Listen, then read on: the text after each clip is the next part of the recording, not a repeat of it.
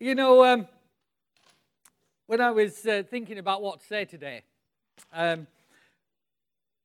there's two times in the year I find really difficult as a pastor, because you have to, you're kind of forced to talk about something, and the Christmas and Easter. And so normally at Easter we do like a one-off preach, like that, you know, we talk about the cross and we talk about Jesus. And I thought, well, I've done that for 12 years. I'd like to actually find out what happens this side of the cross. So I've gone for a two-parter, and it's called Easter and Beyond. And you see, one of the things that we as pastors often end up doing is talking about the cross on Easter Sunday. And actually Easter Sunday is about the resurrection. It's about the power. It's about the new life. And so it's that I want to talk about. Is that okay? Yeah?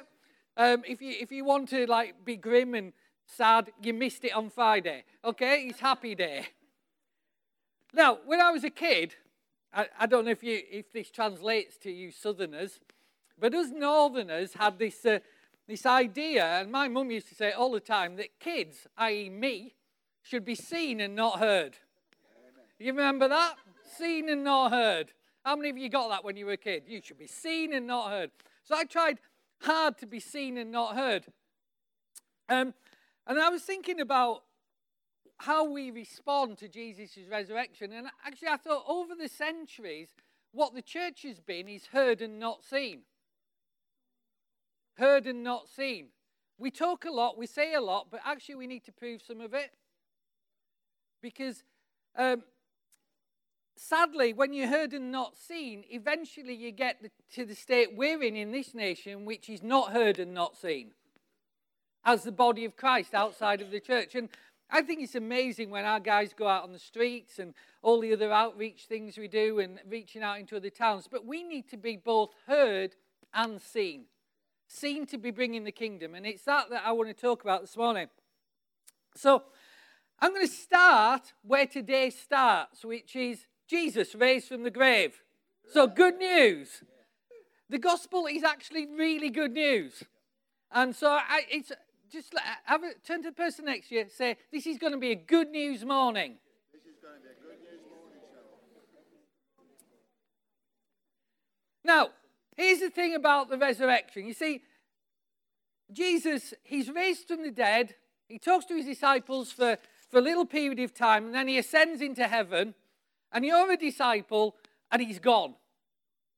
And you're going like, and you can just imagine them, well, maybe you can't, but I can imagine them sat there going, so what do we do now? He said, wait for what? What are we going to do? And if it's this Holy Spirit thing, what are we going to do when he turns up? Like, why couldn't we just get on with it? And you know, when Jesus ascended into heaven, there was 500 people there. By the time the Holy Spirit comes a few weeks later, there's only 120 left. Now, my maths tells me that that's 380 got bored and went and got on with it in their own strength and got on with it what they decided to do instead of waiting for what God wanted to do. And I guess part of the thing I have about Easter is this, is that from becoming a Christian at the age of 14 to actually hearing about the Holy Spirit at the age of 22, I didn't actually know what to do. I realized, you know, I got this story and we talked about the cross and I was forgiven and I was going to heaven, and I realized I needed to share that with a few people so they could go to heaven too. But that's all there was. I didn't realize that there was any power attached to it because nobody told me. Nobody told me about resurrection power. They told me about the death of Jesus paying for how bad I was. But they didn't tell me I could change and there was power in me to change. You know, some of us have this phrase, you know, I am what I am. Well, as a believer, you're not. The I am what I am, he's dead. The new believer is alive and he's subject to change on a daily basis until we look like Jesus. You know, Paul I've gone off script already. Paul in the letter to the Ephesians, he prays that they will be filled to all the fullness of God. And he talks about them being the church has been given the gifts, apostles, prophets, teachers, evangelists, and pastors, until we all reach the stature of Christ. Yeah. Now, I don't know whether that's ever dawned on you, but it dawned on me the other day that when I get to heaven, I won't have to reach the stature of Christ because I'll be seated there with him. It's not talking about then.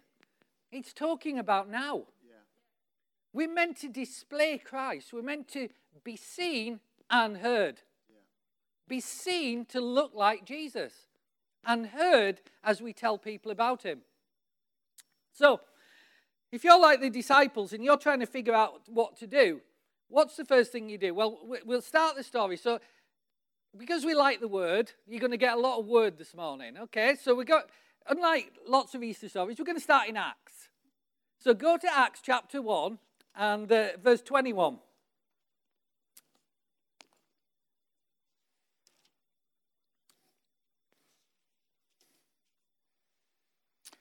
I'll just read it to you. Therefore, of these men have accompanied us all the time that the Lord Jesus went in and out amongst us, beginning from the baptism of John to this day, when he was taken up for us. Right, okay, so here's what you do if you're a disciple and you're trying to figure out what to do with the resurrection. The first thing, the priority on your agenda is to vote somebody else in to join you. That's the first thing you do, because we've looked at the numbers. We've gone, there was 12, there's now 11. We need to make it up to 12. God likes this number 12. So we're going to vote somebody in to be a disciple, an apostle alongside us. And so they decide that. Now, when they're looking at that, they don't just want any old person. Like, it's kind of easy, isn't it? Like let's vote somebody in today. Well, should we have Kim? Should we have Nicola? Should we have Esther? Who should we have? Well, they'll all do, won't they? Because we're all believers. But no, what they're looking for is something really important. And I was reading this the other day, and I'm just thinking, like, what was it? How did they narrow down that 120 to one? One who fits the bill. Here's what they did. They said, right, we want somebody who's been with us the whole time, from beginning to end. From when Jesus was baptized with John to when he was raised again, to right now. And we want somebody who's seen it all, who's stayed the course, who's kept going, who's still here after the cross when all of us fled. We want that person. And what we need is a witness to the entire story, an eyewitness to what's been done, what's been happened, what Jesus did. Now, what's the most important qualification, though? Here's the most important qualification. When he must be taken from, one of these must become with a witness with us to the resurrection. The resurrection is the thing that they were witnessing to. Now, this is really important because often, and it is important we tell the full story, we just talk about the cross. But they're saying the important thing is we want somebody who was a witness to the resurrection. The resurrection. Thousands of people saw the crucifixion, but we want somebody who's a witness to the resurrection. Why is that? Well, I believe it's because of this. It depends, your starting point will determine the sort of church Jesus is going to build through you. If you start and end with the cross, you never get to the victory in the new life. And so often we start and end with the cross and miss out the victory in the new life. And because of that, we don't live the new life. Now, if I'd been the apostles right there, when Jesus, before he ascended, he said, well, guys, I'm going to send you the Holy Spirit. And he's going to fill you with power. To do what? To be my witnesses. To Judea, Jerusalem, Judea, Samaria, and the ends of the earth. So you need this power. Now, if I'm a disciple, I'm kind of wondering what's going to happen. Because I've seen Jesus die, I've seen him raised from the dead, and I have no idea what this power is. And you see, if I'd been a disciple right at that point, I'd have gone, hey guys, let's start ourselves a church. Now Peter's a good evangelist. He can get everybody in, can't he? He'll cajole them, he'll persuade them, he's eloquent, he's out there, he'll stand up, we'll hide behind him. He can go and evangelize people. And, that Paul, he can sort out the constitution and the admin and get all the rules in place. We just need to get him saved first. And who else should we have? John. Pastoral for John, isn't it? Pastoral, yeah, John could go pastoral. And we need somebody to write it all down. We need like a secretary in charge of admin. Luke. Now, he's a good doctor. He'll be able to write it all down. And they would have formed this church and got on with it and probably done okay in a small place. But Jesus had something else in mind. He had resurrection power on his mind for them. So he tells them to wait until that resurrection power is made real in them. Here's the point I'm trying to make. It is important that the Church of Christ, and that means you, have actually seen something to be a witness to. You see, these guys, they didn't have the New Testament to preach from. It wasn't written yet. What was important is that they were a witness to something they had seen. And so often, our evangelizing, our witnessing, and our church doing lacks power because we aren't witnesses to having seen something. And so we need to focus on seeing things, to keep pushing in for the miraculous, to keep pushing in for change in our lives, to keep pressing into God for the power and the gifts of the Holy Spirit. Because we need to not just be heard, but we need to be seen too. Now, I know that's in our DNA as a church, but right at the start of this year, God gave us a word, didn't he, that we had to take what had been invested in us over the years and now start going with it. To be not just a witnesses to what we've heard or read, but what we've seen. Some people, I guess, how can I put it?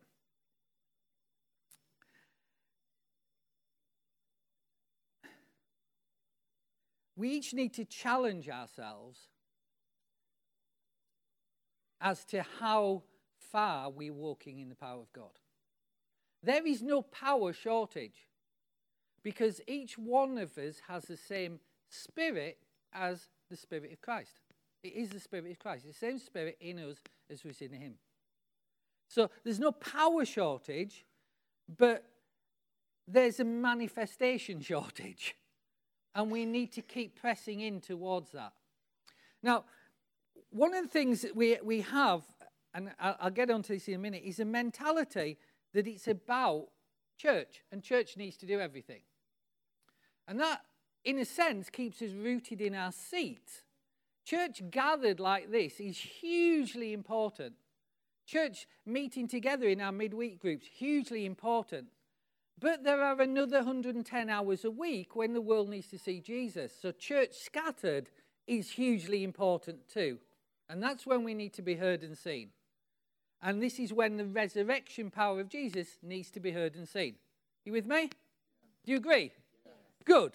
So you're all going to do it, yeah? Excellent. Good. Now we'll talk about how you do it.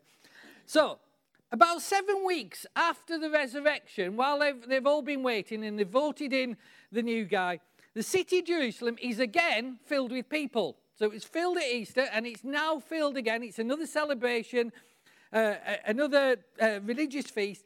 And we've got something like 120 people gathered in an upper room, and the Spirit of God falls. And they go out into the city, and they proclaim the message. Now, let's see what happens. Acts chapter 2.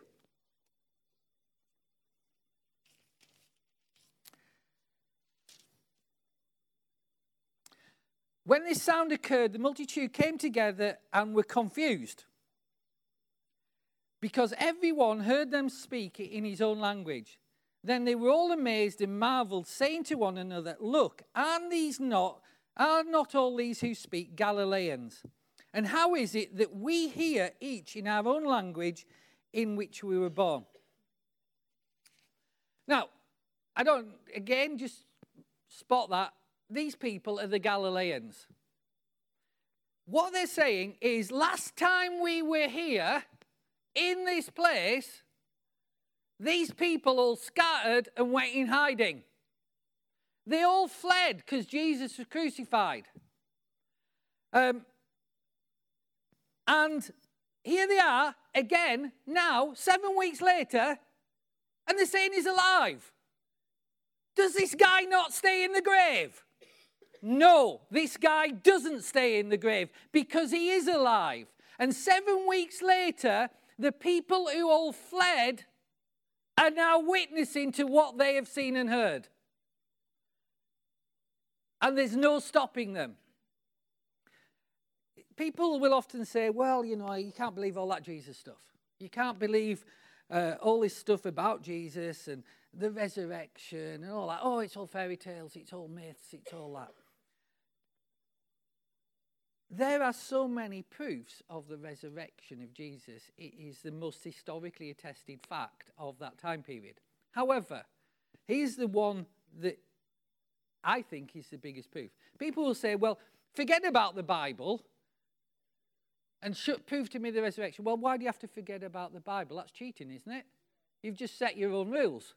You can't forget about the Bible. There's 24,000 existing manuscripts of the Bible, all written within 30 years of Jesus' death. And they agree 98.7% with each other. And they're there. You can go and look at them. So don't forget about the Bible. But here's the biggie.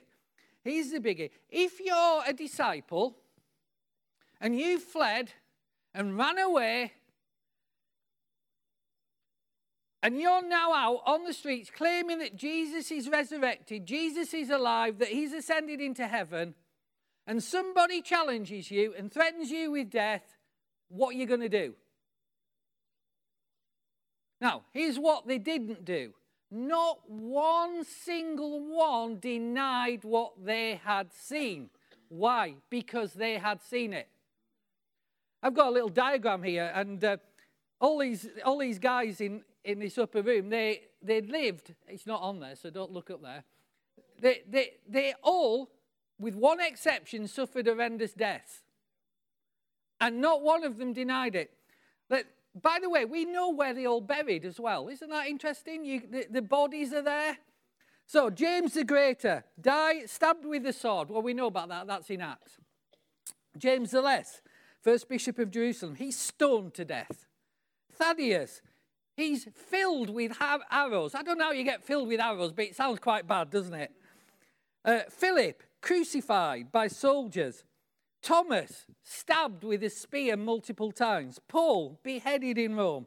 Peter, crucified upside down. John, died, I'll come back to John, died a natural death. Matthew, stabbed with a sword. Judas, committed suicide. Don't follow that one. Simon, crucified. Bartholomew, flayed alive and beheaded when dead. Andrew, crucified on an X-shaped cross. Matthias, crucified in Judea. John is the only one that survives and dies a natural death. Why? Because John realized that he was filled with the Spirit of Jesus. And they tried, this is an historically tested fact, they tried to boil John in oil and he would not die. So he lived to old age. All these men would not deny what they had seen in the face of horrendous persecution and death. That is why I believe and know that the resurrection is true. Because men were prepared to die for it instead of deny it. You don't die for a fairy tale. I am not about to die for Cinderella, Sleeping Beauty, or Hansel and Gretel. I'm just not going to do it. But I will die for something I have seen and I have witnessed. So, resurrection power. Peter gets up. the Holy Spirit falls. They're filled with resurrection power, just like Jesus had been filled. Peter gets up, and we're now in Acts chapter 2, and I'm moving on quickly. I'm on verse 14. This is what it says. Peter, standing up with the 11, raised his voice and said to them, "Men of Judea and all who dwell in Jerusalem, let this be known to you and heed my words." What do you want to be known? That these men are not drunk as you suppose, since it's only the third hour of the day. They're not early morning drinkers. But this is what was prophesied and spoken of by the prophet Joel. Now, move on to verse 22. Men of Israel, because what he does is he then repeats something that this was a fulfillment of in the Old Testament. Men of Israel, hear these words. Jesus of Nazareth, the man attested by God to you by miracles, wonders and signs, which God did through him in your midst, as you yourselves also know. Who's he talking to? He's talking to the very people who'd seen Jesus die. And what he's saying is this. You guys, you were all here when he was crucified. Now you've come back 7 weeks later, and we're talking about that Jesus again, and he's alive. You might think he's dead. We've seen him alive. And then on verse 22, what he's saying is this. I don't have to convince you he was dead, do I? Because you all saw it. You were eyewitnesses to his death. You were there, weren't you? Now, let's go to verse 23. How do I know you were there? Him being delivered by a determined purpose and the foreknowledge of God, you took by lawless hands, you crucified him, you put him to death. That's how you know he's dead, because you did it. You did it.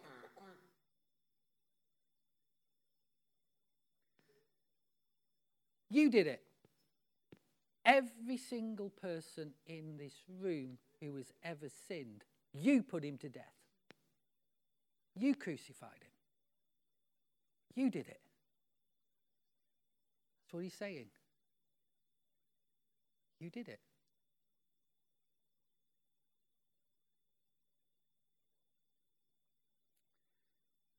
But God raised him up, having loosed the pains of death, because it was not possible that death should hold him. Amen? Amen? Not possible that death should hold him. You put him to death, but God raised him up. So it was not possible that death should hold him. Verse 32. This Jesus God has raised up, of which we are all witnesses.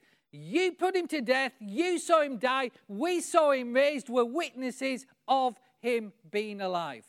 Because the grave could not hold Jesus. Why do they concentrate so much on the resurrection?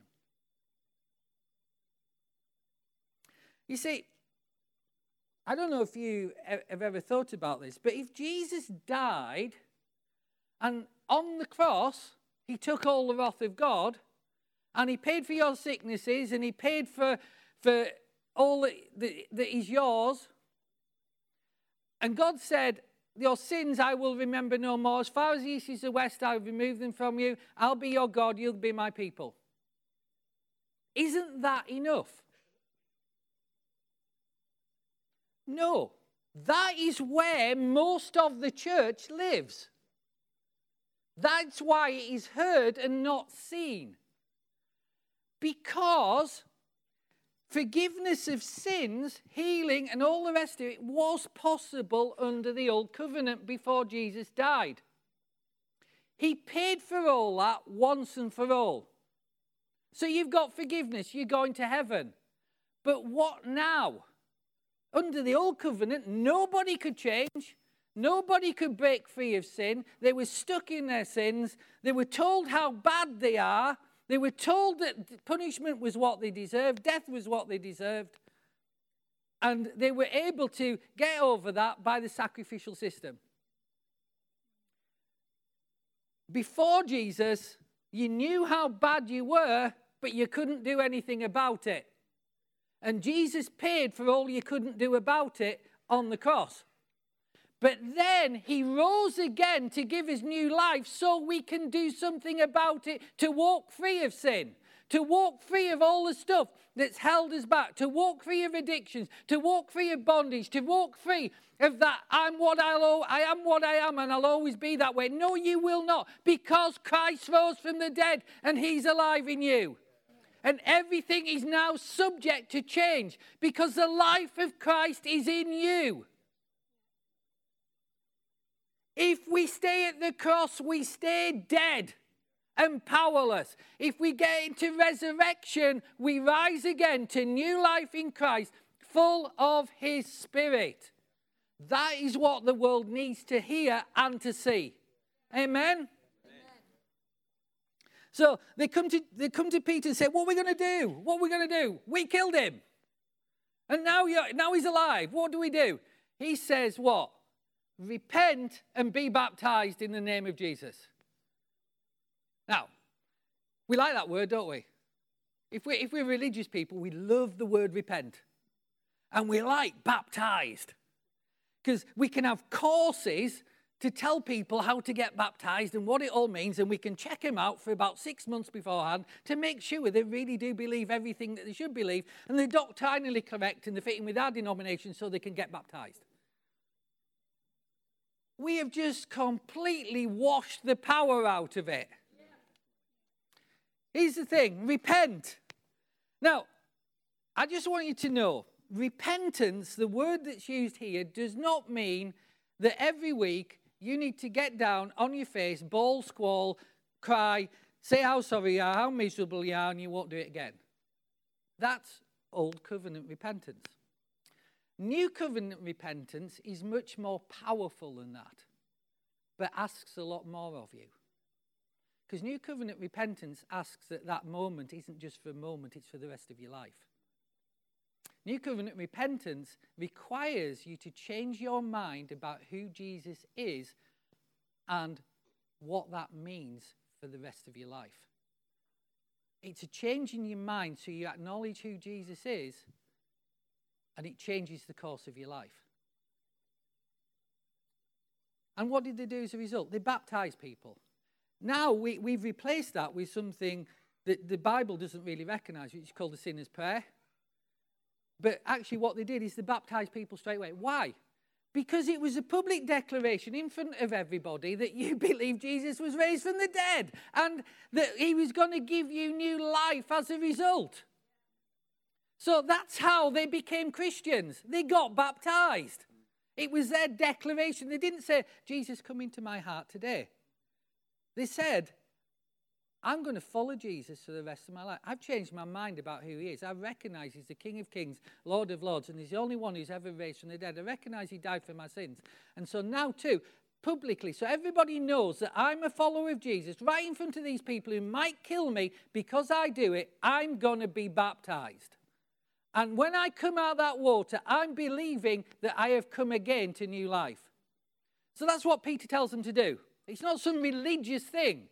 We need to stop being religious and start being real carriers of the kingdom. Amen. So, how am I doing for time? Okay, I'm all right. I'm good. I've got past my first paragraph.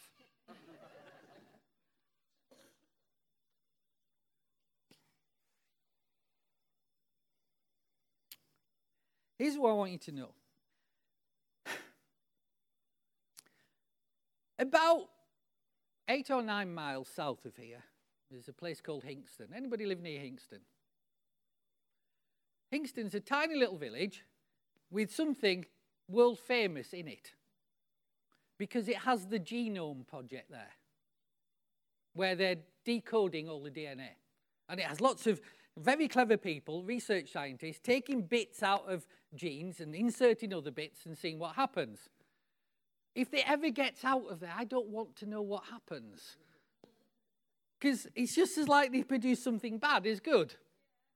But there's our daughter, Jessica, she wrote her dissertation for her law degree on something called mitochondrial donation.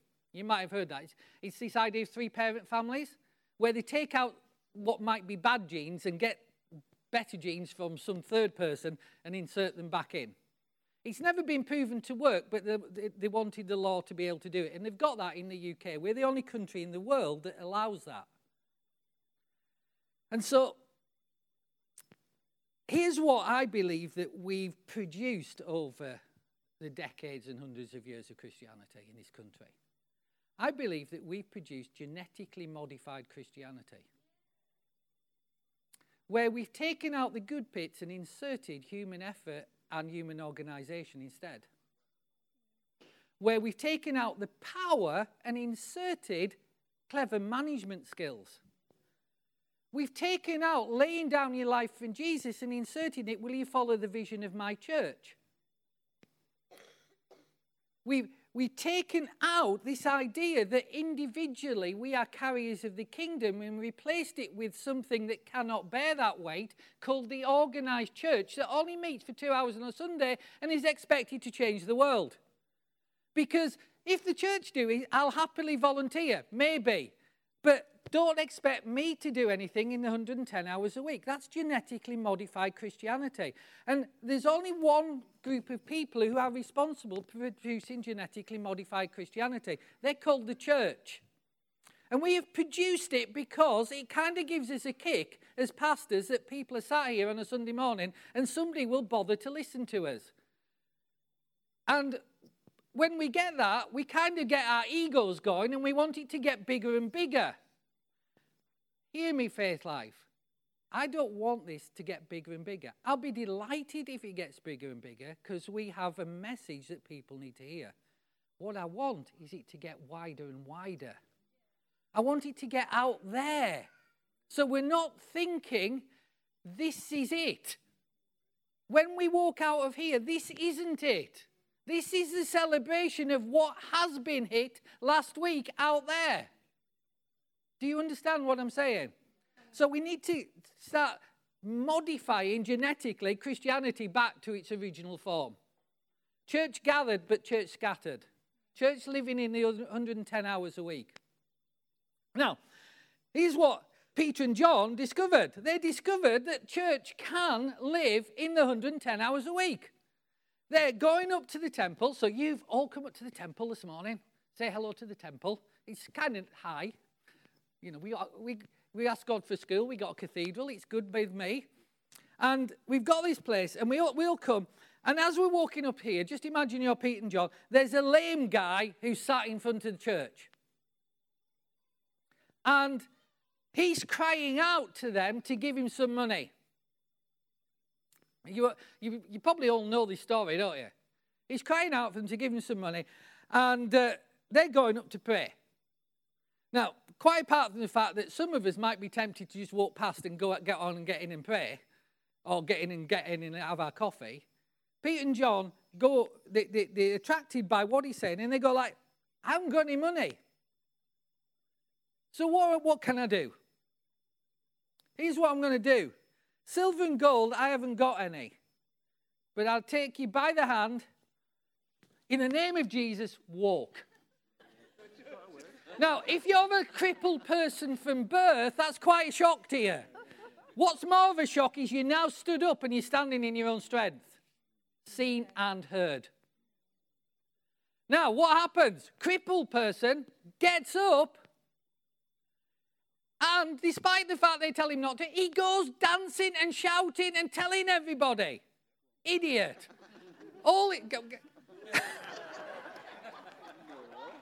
No. What happens? Big crowd comes. Big crowd comes. I think it's interesting that kind of we often see miracles in church, but big crowds don't come. Because we're cynical in the body of Christ. The world out there needs to see the signs and wonders, and we're doing them in here. Until we do them out there, we won't grow. We won't develop in our giftings. Anyway, big crowd comes. Here's Peter, elected evangelist. He's got his admin team behind him. Here we go. Chapter 3, verse 13. The God of Abraham, he stands up, he's got a crowd. Isaac and Jacob, the God of our fathers, glorified his servant Jesus, who you killed. You killed him. And you denied him in the presence of Pilate. Not only were you responsible for killing him, but we're in the temple now. You were the guys that lied. You were the guys who took the easy course. You denied him in the presence of Pilate. When Pilate himself was determined to let him go, you came up with a plan and you put Barabbas in instead. You. And you killed the Prince and Author of life, who God raised from the dead and of which we are witnesses. Are you getting a pattern here? Are you seeing what's happening? Good. Here's the thing. What is the foundation of the apostles' faith? The resurrection. What is the foundation of our faith? The resurrection. The resurrection. If Jesus was not raised from the dead, you are still stuck in your sin and you cannot change, and there is no power. The foundation of their faith was that a God made man died but then rose again to new life. And he's giving that new life away to anyone who wants it. But it's not a new life like the old. It's a new life with benefits, a new life with power, a new life to enable us to change. Now, let's just roll on a bit more, because we're trying to find out what happens post-resurrection. And this is all kind of quick action. The rest of Acts takes like 30 years, but this is like really quick. So chapter 4, verse 1. As they spoke to the people, the priest, the captain of the temple, and the Sadducees came upon them. Now, here's these guys who fled, who've run away, who are now stood in front of the chief priests, the Sadducees, and the temple guard. Does that ring any bells? These are the chief priests, the Sadducees, and the temple guard that put Jesus on trial, lied about him, and had him crucified. And now you're standing in front of them saying, you did it, I've witnessed to the resurrection, and I'm standing in front of you knowing you want to crucify me too. They are absolutely 100% certain that they've seen Jesus alive. And they put themselves right in front to preach to the people who killed Jesus.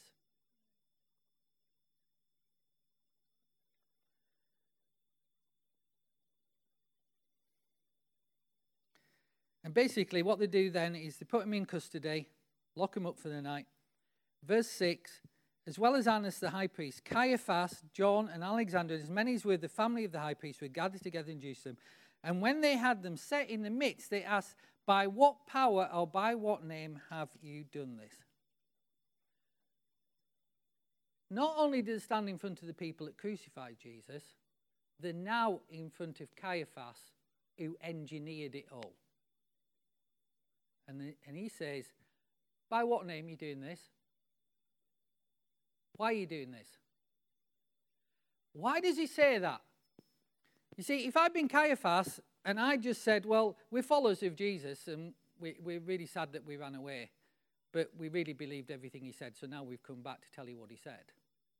What does he do? He crucifies them for the same reasons he engineered the crucifixion of Jesus. He's got a problem, though. There's a man that everybody has seen in front of a gate coming into the temple for 30 years who's been crippled from birth, and he's now stood in front of him. He's now evidence for the defense. And he's dancing around and he's shouting around and saying, they healed me. They healed me. Resurrection life. Resurrection life.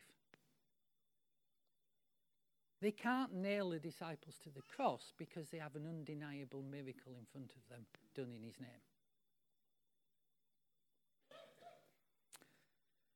So Peter being Peter, what does he do? He turns around to the Sadducees, the chief priests, the temple guard, and Caiaphas and his buddies, and he says, "Let it be known to you all and to all the people of Israel by the name of Jesus Christ of Nazareth, who you crucified." Caiaphas, high priest, temple guard, Sadducee, you crucified him, who God raised from the dead. By him, this man stands before you whole. The same thing that God has done for Jesus, he will do for every one of us and raise us to new life. Death is not the end. It's the beginning of new life.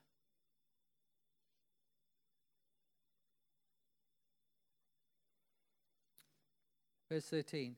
Now, when they saw the boldness of Peter and John and perceived they were stupid people, uneducated people, people with no education, untrained in anything apart from fishing, they marveled and they realized that these men had been with Jesus. Why? Because they see things with their own eyes. We can tell the world as much as we like the stories about Jesus, but they need to see Jesus. They need to see Jesus in our life changed, in our courage, in our boldness in going, and they need to see the power of the resurrection as we pray for people and set people free and deliver people. Amen? Here's where I'm coming to. This is kind of the last bit. You have the life of God in you, the resurrection life of God in you, to be heard and to be seen. To be heard and to be seen. Not heard and not seen, but to be heard and to be seen. Jesus' work did not end at the cross. I know that sounds controversial because it kind of grates, doesn't it? Because we've got so used to just stopping at the cross. And I lived there from the age of 14 to the age of 22. And it was dry and hard work and produced no change. Jesus' work didn't end at the cross. The cross is not the finishing point. The cross is the payment. The resurrection is the starting point for Christ in you. You were born again with resurrection power to be seen and to be heard.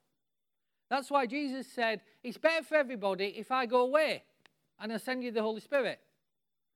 Now, I'm a disciple and I'm on the other side of the cross and I'm hearing Jesus say, it's better for you if I scarper off this planet.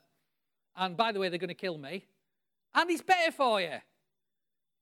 You know, like me, Jesus, walk on water, feed the 5,000, feed the 4,000, calm storms, cleanse lepers, raise from the dead, open blind eyes, open deaf ears, get the lame to walk. Me, Jesus, out of here. And it's better for you. And if I'd been a disciple, I'd have gone, can you just stay? Can you just stay? Because then you can carry on doing it, can't you, Jesus? Because it's all cool. It's all brilliant stuff, Jesus. And Jesus is saying, I got a plan. Got a plan, boys. Here's my plan. This stuff that I've been doing, you know, like I've been sending you, and you've been doing it under my authority. We're not going to have to bother about that anymore. Because when I rise again, Holy Spirit's coming. And when he comes, he's going to be in you like he's in me. You can do it. Why is it better for you? Because the Holy Spirit's going to be in you like he's in me. Yeah. That's better. It's not all about me anymore. It's about me in you. And here's the good plan, guys. You can go everywhere. Me, I just get to draw crowds in Jerusalem. You can go for the whole world because you're not constrained to one person. And here's what, guys. You can take Cambridgeshire, Essex, Hertfordshire, Suffolk, Norfolk, and anywhere else around here. Why? Because you can do what I did. Because it's the same Spirit. That's better for you, isn't it? That's better for you. Jesus in Jerusalem, not a great impact on Cambridgeshire. You on Cambridgeshire, you doing the same things as Jesus, big impact. This is what I mean by genetically modified Christianity. We're not even thinking like this. And yet Jesus is saying that's what it's about. Here's the last bit. Chapter 4, verse 19 and 20. We're done. We're there. But Peter and John answered them, this Caiaphas, high priest, Sadducees, temple guy, and said to them, because they basically said, how do you put it? We can't crucify you, because these people have always seen this miracle with this guy who, will you shut up? Will you just shut up about your healing? This guy here who, did I not tell you to shut up? He won't shut up. This guy that won't shut up, well, I'll tell you what we're going to do. We're going to tell you to shut up. We're going to tell you can't talk about Jesus. You can't pray for people. You can't use Jesus' name. Sound like this country at all? Where you can't pray for people because you'll lose your job. You can't say his name. You can't proclaim Jesus. You can't evangelize. And this is what Paul says. I will serve God and not men. We serve a risen Savior. We are meant to be displayers of resurrection life. I am not saying have no wisdom, but I am saying have courage and boldness. And believe a God who is bigger than employers, governments, and all the rest of it. God is our provider.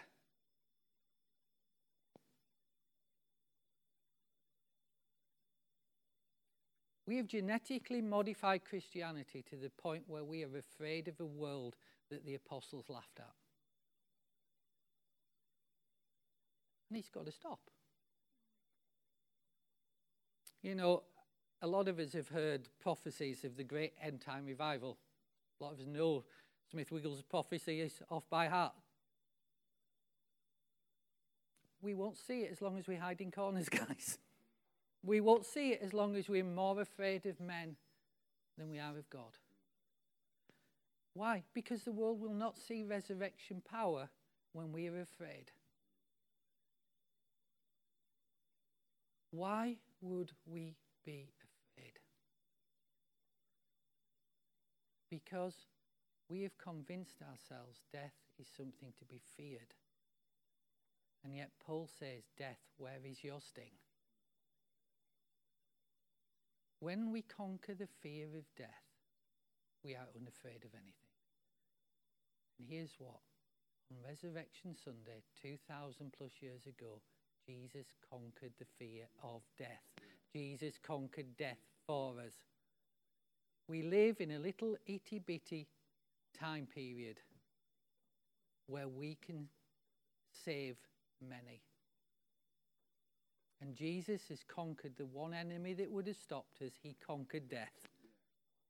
There's nothing to be afraid of.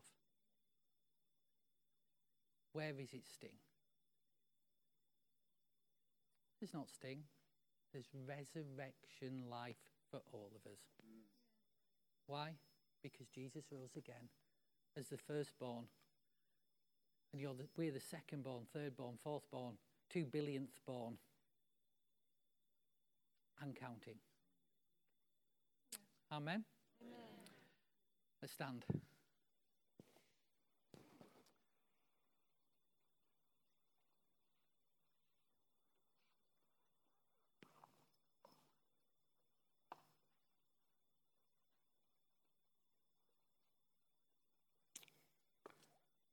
See, the thing I discovered when I moved on and understood that the cross was only part of the story was this.